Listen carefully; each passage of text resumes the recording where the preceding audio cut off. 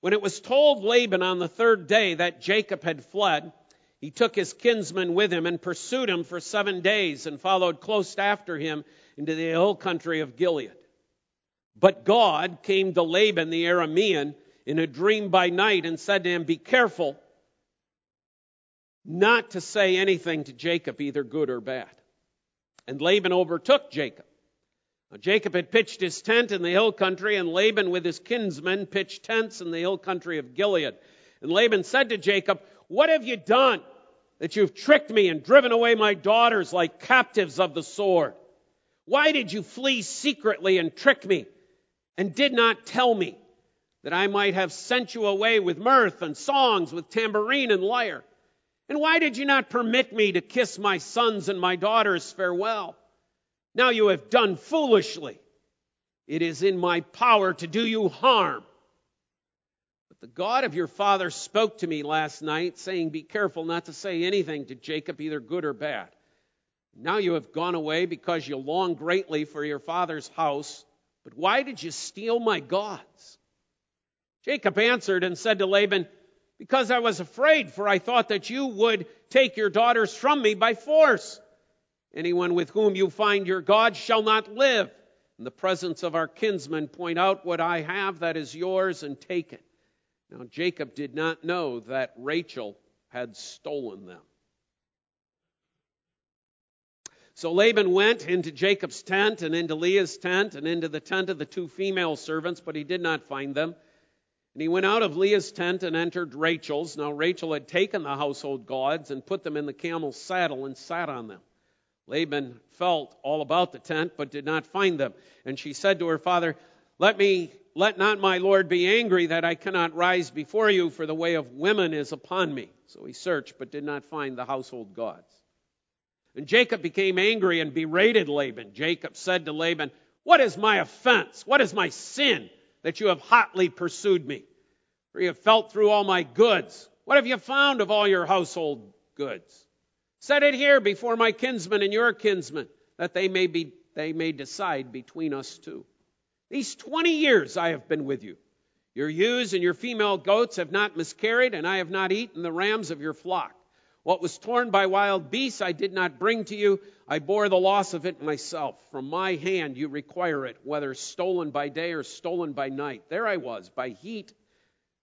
By day the heat consumed me, and the cold by night, and my sleep fled from my eyes. These 20 years I have been in your house. I have served you 14 years for your 2 daughters and 6 years for your flock, and you have changed my wages 10 times. If the God of my father, the God of Abraham, and the fear of Isaac had not been on my side, surely now you would have sent me away empty-handed. God saw my affliction and the labor of my hands and rebuked you last night." And Laban answered and said to Jacob, "The daughters are my daughters, the children are my children, the flocks are my flocks, and all that you see is mine. But what can I do this day for these my daughters or for their children whom you have borne? Come now, let us make a covenant, you and I. And let it be a witness between you and me." So Jacob took a stone and set it up as a pillar. And Jacob said to his kinsmen, "Gather stones." And they took stones and made a heap, and they ate there by the heap. Laban called it Jagar Zahaduath, but Jacob called it Gilead. Laban said, "This heap is a witness between you and me today." Therefore he named it Gilead and Mizpah, for he said, "The Lord watch between you and me, and when we are out of one another's sight. If you oppress my daughters, or if you take wives besides my daughters, although no one is with us, see, God is witness between you and me." And Laban said to Jacob, "See this heap and the pillar which I have set between you and me. This heap is a witness, and a pillar is a witness, that I will not pass over this heap to you, and you will not pass over this heap and this pillar to me to do harm. The God of Abraham and the God of Nahor and the God of their father judge between us." So Jacob swore by the fear of his father Isaac. And Jacob offered a sacrifice in the hill country and called his kinsmen to eat bread. And they ate bread and spent the night in the hill country. Early in the morning, Laban arose and kissed his grandchildren and his daughters and blessed them.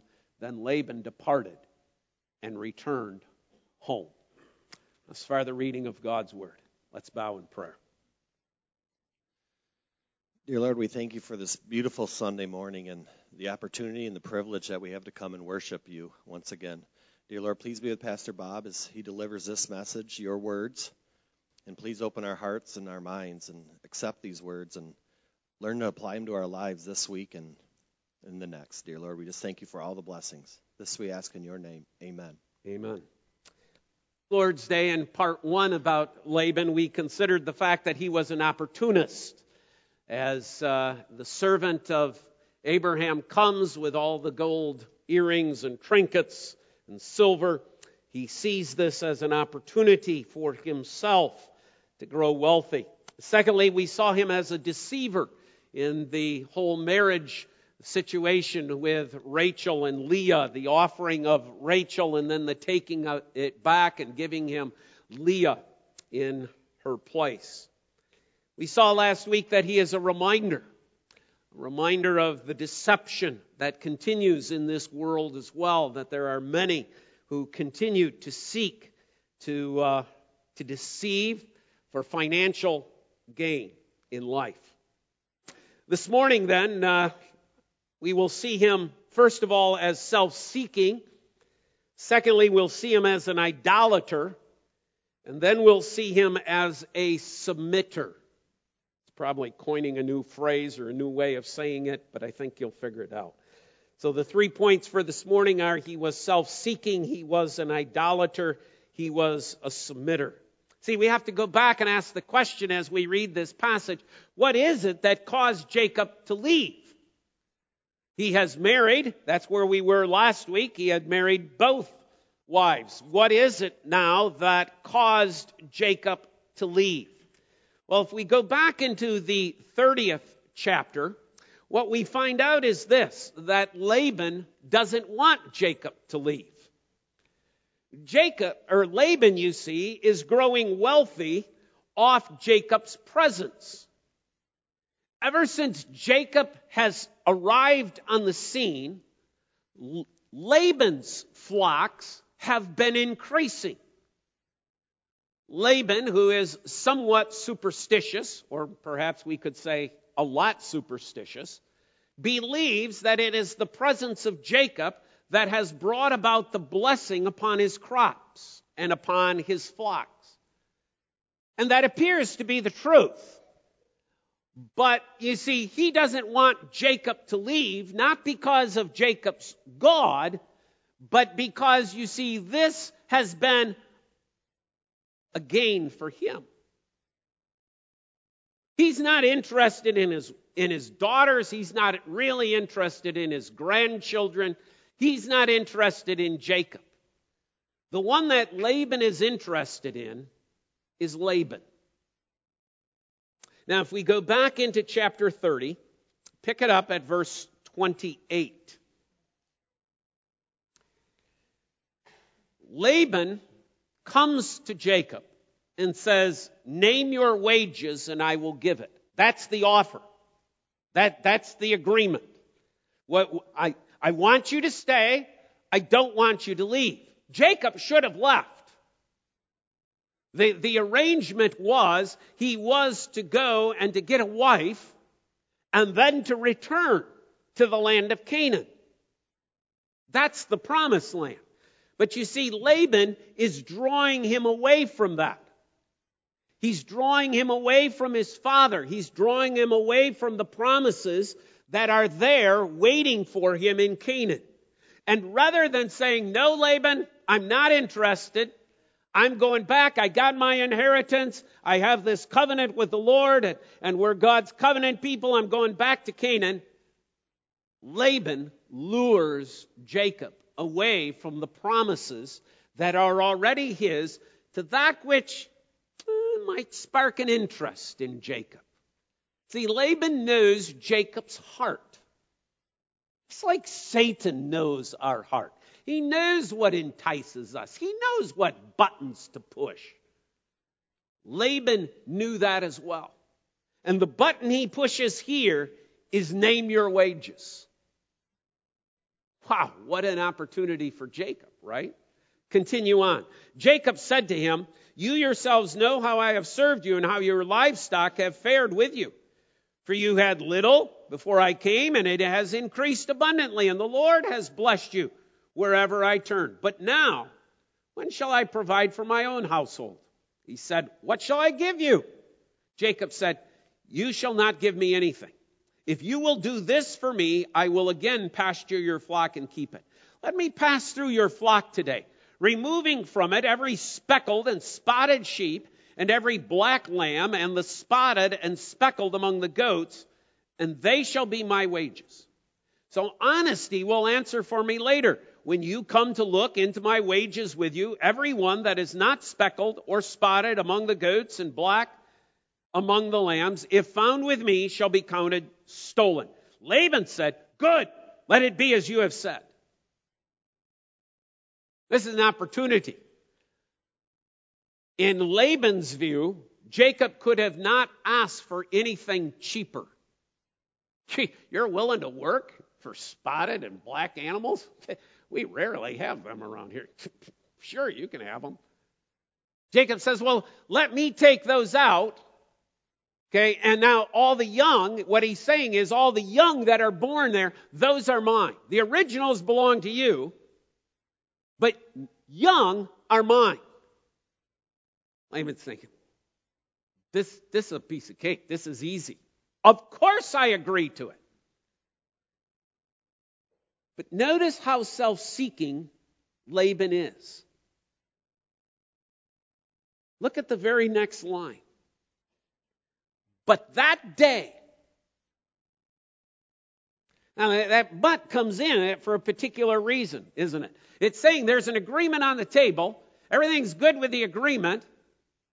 But Laban is doing something that is opposed to that which just has been agreed upon. What does Laban do? But that day Laban removed the male goats that were striped and spotted, and all the female goats that were speckled and spotted, every one of them that had white on it, and every lamb that was black, and put them in charge of his sons. Sure, Jacob, you can have them all. Whatever turns up. See if you find any. He takes away that which he had just agreed to give. See, this man is self-seeking. He doesn't care about Jacob. He doesn't care if Jacob gets more animals or not. It's all about him. See, and Jacob's just the good luck charm that's bringing Laban success. I don't want Jacob to have success. I want the success. So he's making it nigh impossible for Jacob to succeed. But we know, as the story goes on, that Jacob does. Somehow, in some way, some of it kind of crazy sounding, Jacob succeeds. The arrangement for Jacob to work for Laban is going to last for 6 years. In the course of that 6 years, we learn that the wages get changed 10 times. Not for Jacob's betterment. This isn't well, Jacob, you've done so well. Let me reward you. I'll give you a quarter increase per hour. No, it's the other way. Hey, this speckled thing ain't working out so good. Let's change it. Because you're speckled, you're getting a lot more than what I have. So let's change this around. So by the time you turn to chapter 31, now Jacob heard that what the sons of Laban were saying. Jacob has taken all of our fathers, and from what was our fathers he has gained wealth. And Jacob saw that Laban did not regard him with favor as before. There's changes. There's change of heart. There's a demeanor now that's looking at Jacob not so much as this potential of success, but as a foe, as an enemy. Go down to verse 7. Yet your father has cheated me and has changed my wages 10 times. Laban is self-seeking. His word is not good.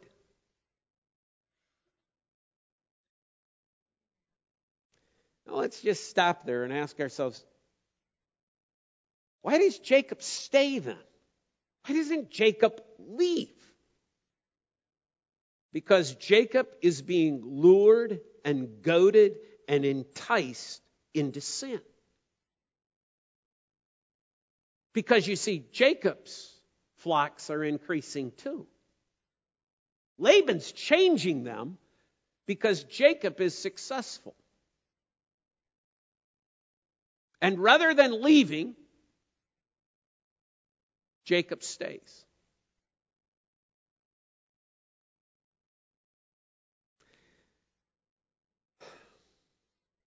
Here's a hard lesson for us. Not everybody who calls themselves a Christian is.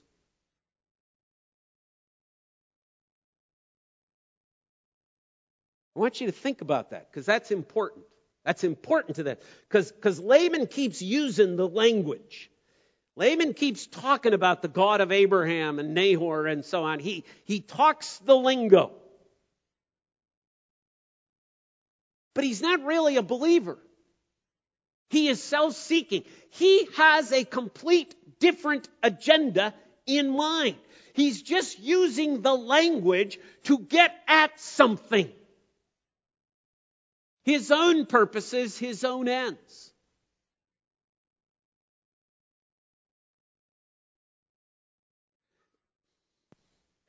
Not everybody who sends you a letter that says, hey, I'm a missionary and I'm serving here and, I need some more funds, is a missionary.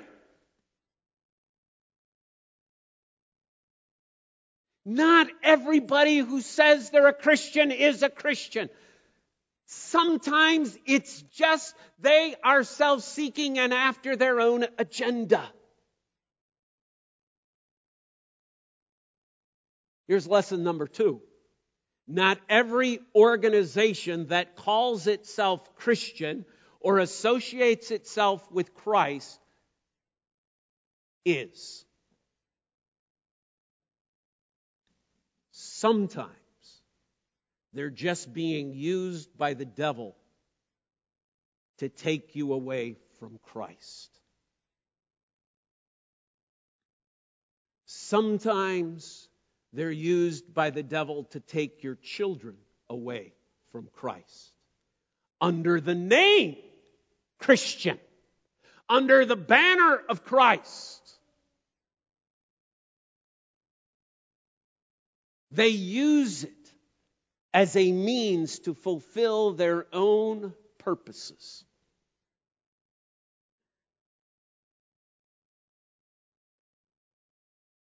How do they do it? They goad, they entice. How? Mainly by appealing to our emotions. They very seldom appeal to our reason, appeal to our knowledge, appeal to our intellect. They generally appeal to our emotions. And what comes off is this. Your old fuddy-duddy church, where you go and you have to sit and listen, is boring.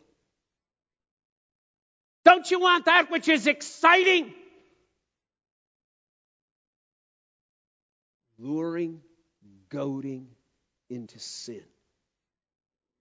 And as parents, you bear that responsibility for the soul of your child.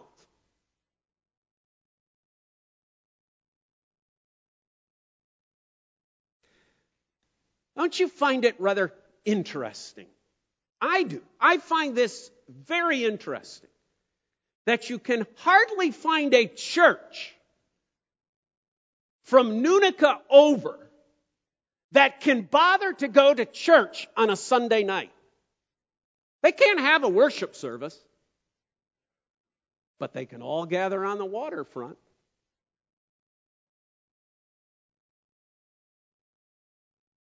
What do you think's going on? Let's close down the churches.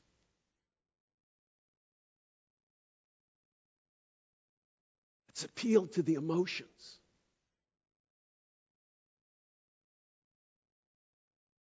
Let's lure and goad.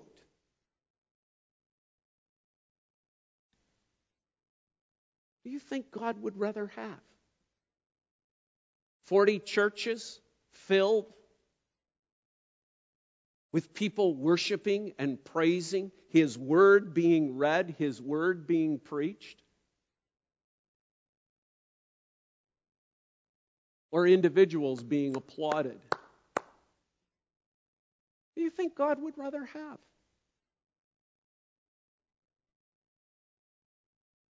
See, Laban, he's just using the lingo. Christian, Satan does this in so many ways to our hearts. So many ways. He uses that which appears Christian. But he's just using it for his own purposes and his own ends.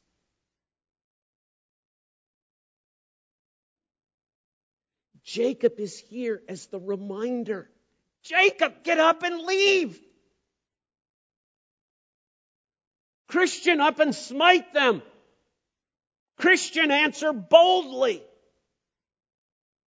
Christian, live the Christian life.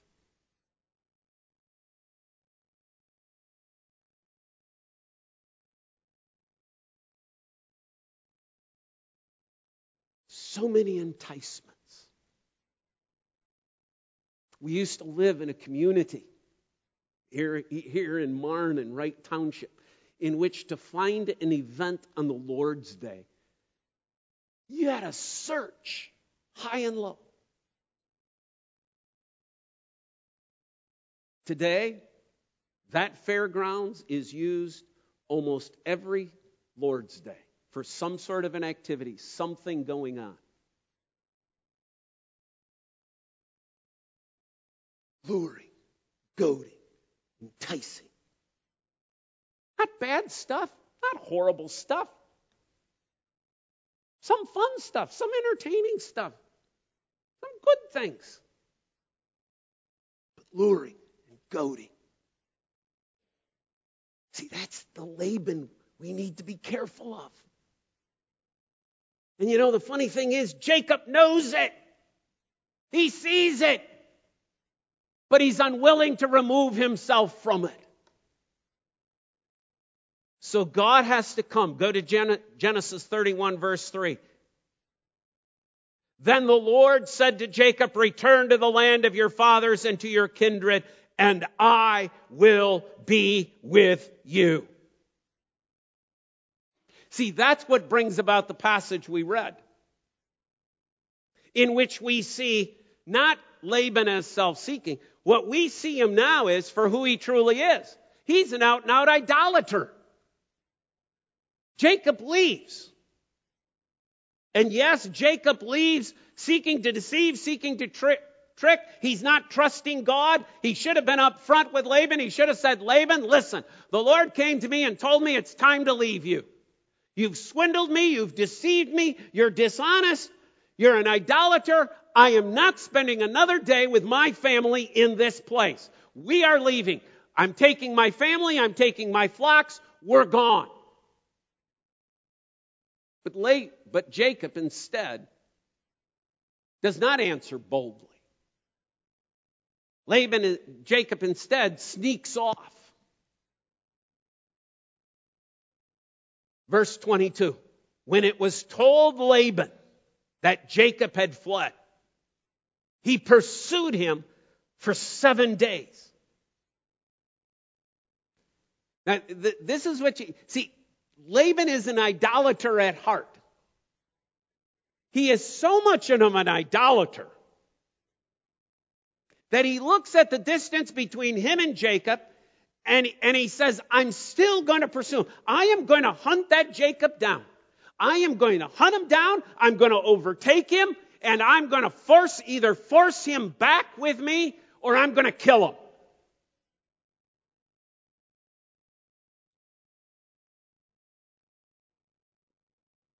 Seven days he pursues.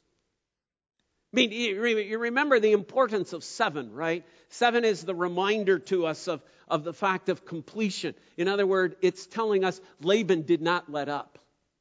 Laban is going to get there. Laban is going to pursue his goal. He's going after Jacob. And he does so. When he reaches Jacob, we get to that verse 30. 31 verse 30. He first says, you took off, you didn't let me see my daughters, my sons, like he really cares. Verse 30, we get to the heart of the matter.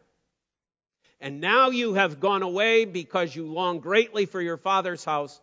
But why did you steal my gods? Now, Jacob doesn't know it, but his wife, the one who he's captivated by, the one who his eyes have led him to pursue, is also an idolater. She's got the gods hid in the saddlebags that she's sitting on. Jacob doesn't even know it. There is so much taking place here, so much going on. Jacob is just clueless. Why? Because he's not pursuing righteousness as he should be. The charge, you took my gods. More than one. Apparently, this must have been rather well known. Jacob doesn't respond and say, gods, I didn't know you were an idolater. Since when did you start worshiping gods? This must have been well known. And if you think about the fact that they're in some saddlebags, and obviously there's more than one because the plural is used. So more than one in the saddlebags would mean we've got a bunch of little statues. Household gods. You need more than one because you need a god for lambs, you need a god for goats, you need a god for children, you need a god for your wheat, you need a god for your corn, you need a god for the rain, you need a god for the moon, you need a god for the sun. Household gods. This is what Laban is. Laban's an idolater. He's a worshiper of these gods. See, all this talk about God doesn't mean a thing. Because when it really comes down to it, what's really at the pursuit of Laban?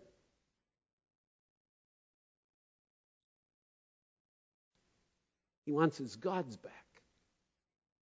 He wants his idols back.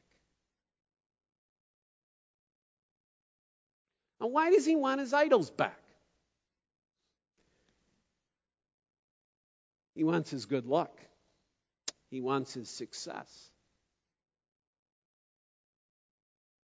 See, this is not the story of the conflict between two Christian men who can't get along. This is the story of a man of God, of the promised line, who is cooperating with a pagan. And the outcome of this story is not good. This whole thing is not good. God has given us this word so that we are trained in righteousness. So when we look back and we say, this whole thing about being an opportunist, this whole thing about being a deceiver, this whole thing about being self-seeking, what's at the heart of this? Laban is an idolater. It is the worship of self. It's not the worship of God that is in mind. It's the worship of self. So what does the chapter end with? We got Laban coming in hot anger, looking for his gods. We got Jacob kind of beginning to rise up and say, hey, enough of this. What are you doing charging me? Stop it. Where does this end? Well, we end it with the fact of point 6, that Laban is a submitter. Boundary markers are made. See, now remember, Laban came to pursue. Laban came to reclaim. Now there's a boundary marker. What's the boundary marker's purpose? We don't cross. This is the stone of witness. This is the heap of witness. This is the watchtower. You don't come into my territory. No. No believer should enter into that territory. But I don't enter yours either. I got to stop here. Now notice what's going on. The Laban, who comes tearing after Jacob, suddenly has to stop. I can go no further.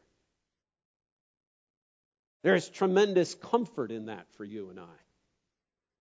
That the Lord says, stop. There is a heap of witness. There is a stone of witness. My friends, there remains a stone of witness today as well. It's a stone that was rolled away from a tomb, and God says to the devil, stop. It's as far as I let you go. You can go no further. You can't enter into my territory. You can't lay claim upon mine. There is a fountain that has washed them. Leave them alone. But too often, my friends, what happens is we journey over the line.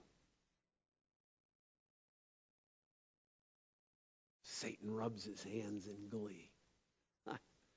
One thinks they're wise enough and strong enough to enter into my land.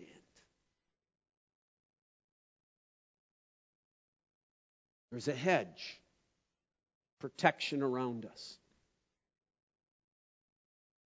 But we dare not cross the hedge. There's a boundary that stops Laban's pursuit.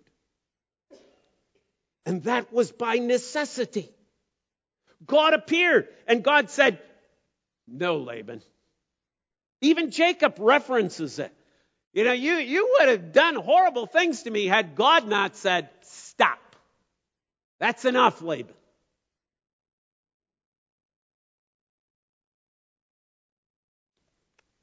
God's purpose was to draw that line of separation, that distinctiveness, that holiness.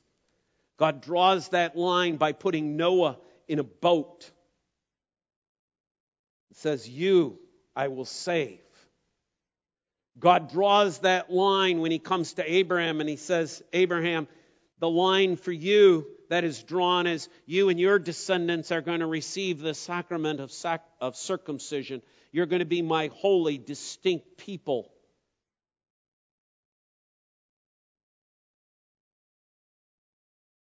See, Laban is an uncircumcised idolater. And Jacob is the Lord's.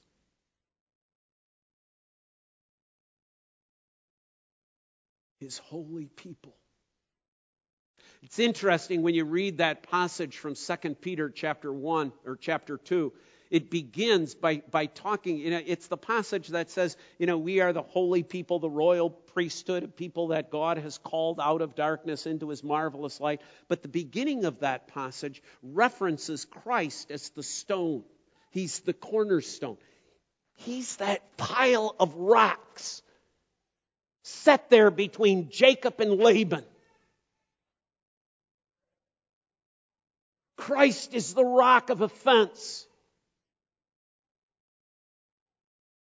For us as believers, he is the rock of our security, the rock of our strength. We come to the rock and we're watered, we're fed, we're purified, we're cleansed.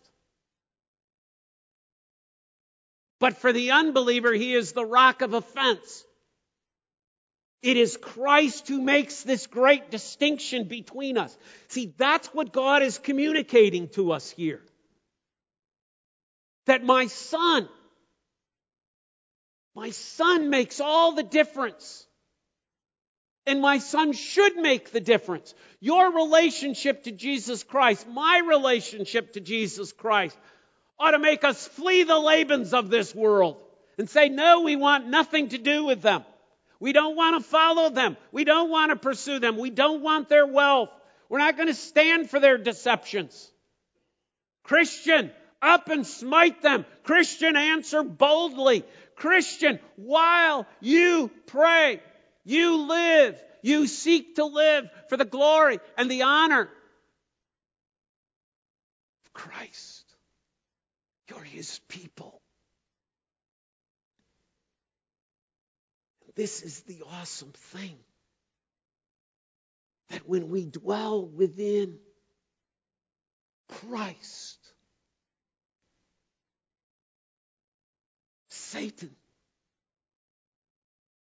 can't touch us. Oh, the beauty of that, the hope of that, the comfort of that.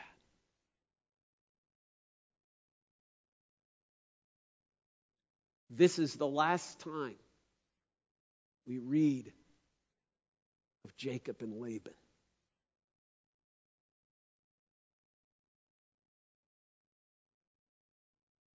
It's an eternal separation.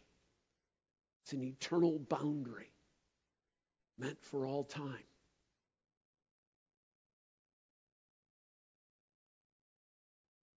For all eternity, brother and sister in Christ, we're His. We're His. And we dwell in the safety of His love.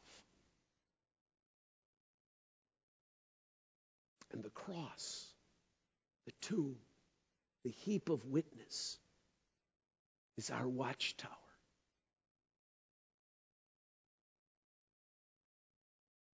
Amen.